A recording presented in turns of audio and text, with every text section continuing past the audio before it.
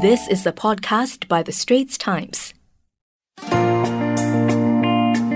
Welcome to Green Pulse, a podcast series by The Straits Times where we analyse the beats of the changing environment, from biodiversity conservation to climate change. Hi, I'm Audrey Tan and I cover science and environment for The Straits Times. My co-host is David Fogarty. Hi, I'm David and I'm the climate change editor at The Straits Times. Our topic today is on recovering from the economic fallout from the COVID-19 pandemic with a focus on sustainability. Joining us on this episode is Singapore Management University Assistant Professor of Strategic Management, Simon Skillibegs. Welcome to the show, Simon. Audrey, David, very nice to be here. I was wondering if we could turn the focus now to Singapore. What, in your opinion, is a sector or are sectors in which we could see the greatest growth here? This is a great question. Let me say this, Singapore is small. It's a very, very small country. So everything that Singapore does that is limited to stay within its borders is almost pointless. It's not going to have a significant impact on the climate. So we have to set our goals on Southeast Asia and just more ambitious on the rest of the world and be audacious and bold in how we envisage problems and how we tackle solutions. And the best way I think we can do this is really to lead by example. And in order to do that, we need to set these reach goals that are so ambitious that we don't yet know how to achieve them. And this is quite anathema to the Singapore mentality. Let me give you an example. Back in 2015, I published a paper together with the Dean of the Business School, Jerry George, and Teng Lit Liak, who was at the time the chairman of the National Environment Agency here in Singapore. And in a casual conversation I had with Teng Lit Liak, he mentioned that he was kind of envisaging Singapore as a country in which no single ray of sunshine that reached the land would go to waste, so that we could use the incredible energy of the sun that falls on the country in a productive way. Now, this is, of course, an incredibly powerful but also very ambitious vision, but I think that is the kind of vision we would really need right now. So we need to set these really bold goals within Singapore and then try to figure out how can we export them to other countries, or how can we get other countries to follow in our footsteps. And if you think about the core capabilities that Singapore has as an economy or as a country, we can think about good governance, finance and trading, oil and gas industry, and then shipping. And so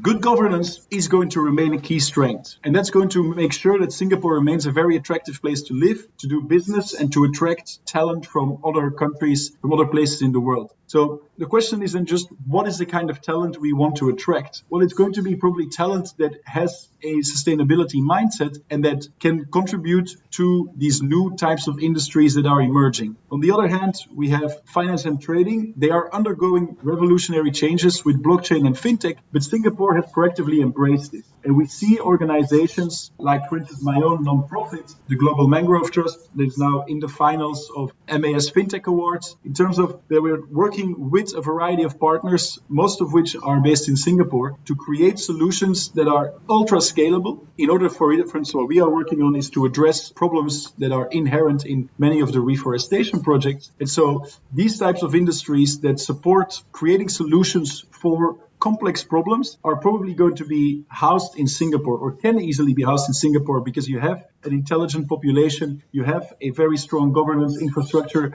you have international companies that want to come here. All of these things are going to remain in place. The oil and gas industry is a little bit trickier, but as I mentioned before, the core capabilities in terms of complex project management that they have in terms of managing long-term projects in difficult environments, often in countries with weaker institutions. This is some of the core skill set that oil and gas companies have developed over decades and decades. And these skills are incredibly relevant when you think about doing a complex restoration project. And so for me personally, the most interesting conversations I have had about restoration and reforestation projects in the last 6 months have all been with oil companies, because you see they are really changing the way they're thinking about these things, and they are seeing big opportunities in this space. So I see for Singapore, with our core capabilities in finance and trading is going to remain extremely important, especially when carbon becomes more and more commoditized as an asset group. And so I'm personally also involved with a couple of partners here in Singapore that were trying to work on this as part of Singapore's Emerging Stronger Together task force. So that involves DBS, that involves the Singapore Stock Exchange, that involves commodity brokers. Lots of different partners are interested in this space and trying to turn Singapore into a hub for carbon services, for carbon credits, for just integrating positive impact like reforestation and carbon absorption into processes. So all of this is already happening here, and I think these are going to be very strong growth sectors. And then the shipping industry is potentially the most complex one. Another core capability of Singapore, one of our drivers of our economy here, with increasing nationalism in some countries around the world. International trade is not going to stop, and as a consequence, shipping is not going to stop. As long as we as a country don't try to imitate what other countries have been doing, because they've been successful, and then say like, oh, we need to do something like this because that has worked somewhere else. But as long as we focus on our core competences that we already have and tweak those so that they really fit and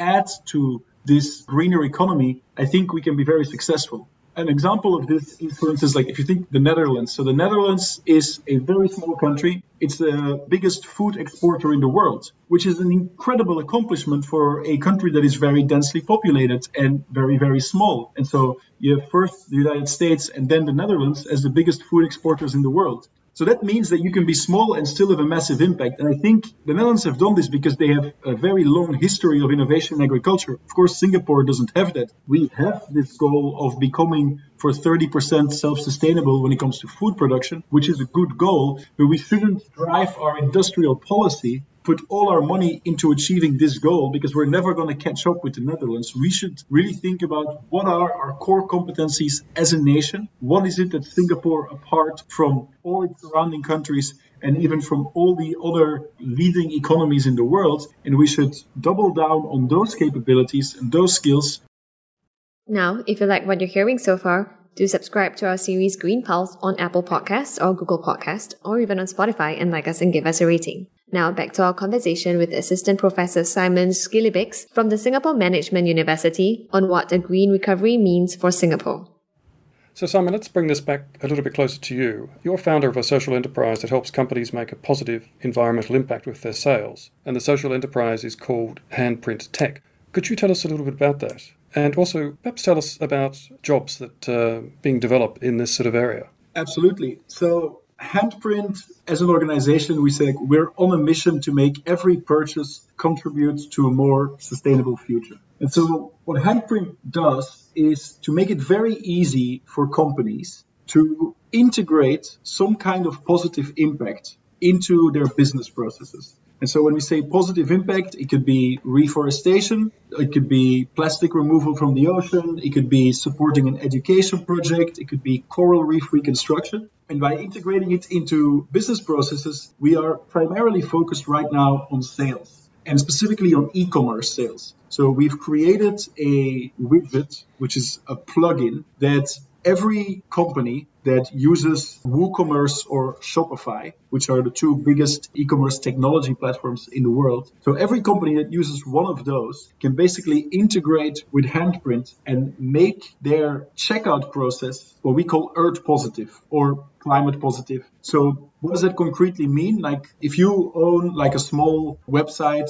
where you have some kind of e-commerce platform and you sell t-shirts you're making or you're selling some kind of product and you use WooCommerce or you use Shopify, you can integrate with Handprint and you can add some kind of positive impact that you choose on our platform. Let's say I'm going to donate 1% of the revenue that I generate via my e-commerce platform to a good cause, and I want to communicate that to my consumers. And so our widget makes that possible and very seamlessly so that it integrates into this sales process. And so we're starting with e-commerce, but we can also think about doing exactly the same. And we have been talking with, for instance, with hotel chains where they are interested in telling their guests like, okay, we are doing actually a lot for the environment in order to protect, of course, the natural environment in the vicinity of the hotel. And so some hotels are supporting then a variety of non-profit or social enterprises that are, for instance, doing mangrove reforestation or coral reef reconstruction. And so hotels have approached us and saying like, we want to find a better way of communicating our efforts with our clients. And so what we can do is create a QR code,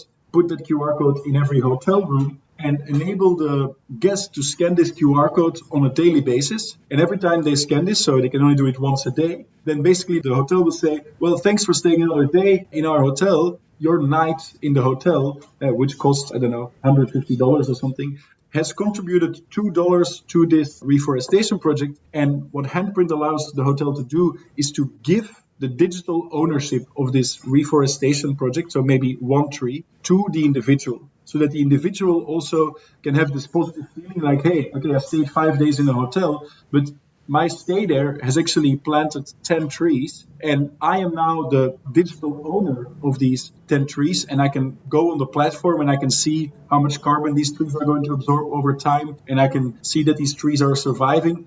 And if you compare this to how you would normally donate to an NGO, you very rarely get any real in-depth information of what happens with your money. It's all a little bit of a black box. It's pretty intransparent, right? Via Handprint, what we're trying to do is make this entire process extremely transparent, so that if you as a brand or if you as a consumer contribute to some good cause, you will know exactly what percentage of your contribution is reaching the local community or the local person that is planting the tree. And you will be able to get a picture from that person when they're working in the forest planting trees, and you will be able to get regular updates from the same community that is managing that project. And by establishing this peer-to-peer connection, we hope that not only people will be more incentivized to support positive impact, but also that the positive impact itself will become much more credible, which would then hopefully lead to a positive spillover effect, so that we get more and more of this positive impact.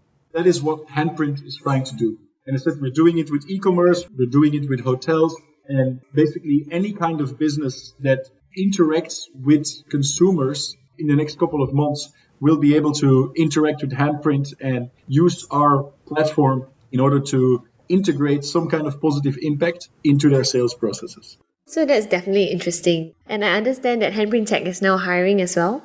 Yes, so we are a company here. We're set up in Singapore. 3 of the founders we're all foreigners, so 2 are working on an EP here, and the 3rd one is in Bangkok. And so right now we are growing our team. So we are looking to hire a sales associate. We're looking to hire a chief happiness officer. We are looking for a UI UX designer. We're looking for a product manager, and we're looking for a head of sales as well. What is a chief happiness officer?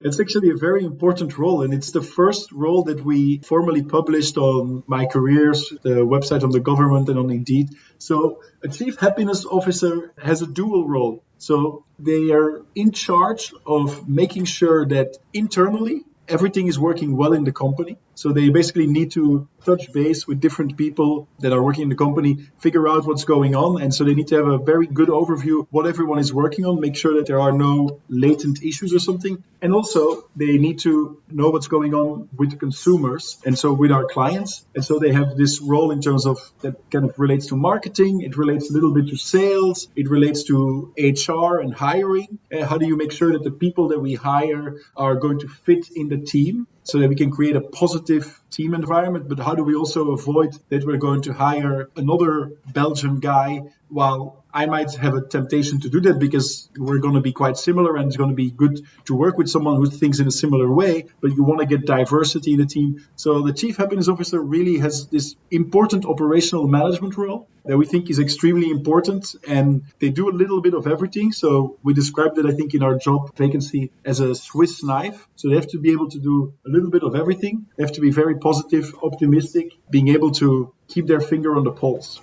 So thank you, Simon, for joining us today and demystifying the concept of green recovery for us. You're very welcome. Happy to come back whenever you want. For more on what the global green recovery really means, don't miss the first of our 2-part episode on this issue. That's a wrap for Green Pulse, and we hope you enjoyed our discussion. That was an SPH podcast by The Straits Times. Find us on Spotify, Apple or Google Podcasts, or streaming on Google Home. Do feedback to us at podcast@sph.com.sg. You can also check out more podcasts on various topics at The Straits Times, The Business Times, and Money FM 89.3.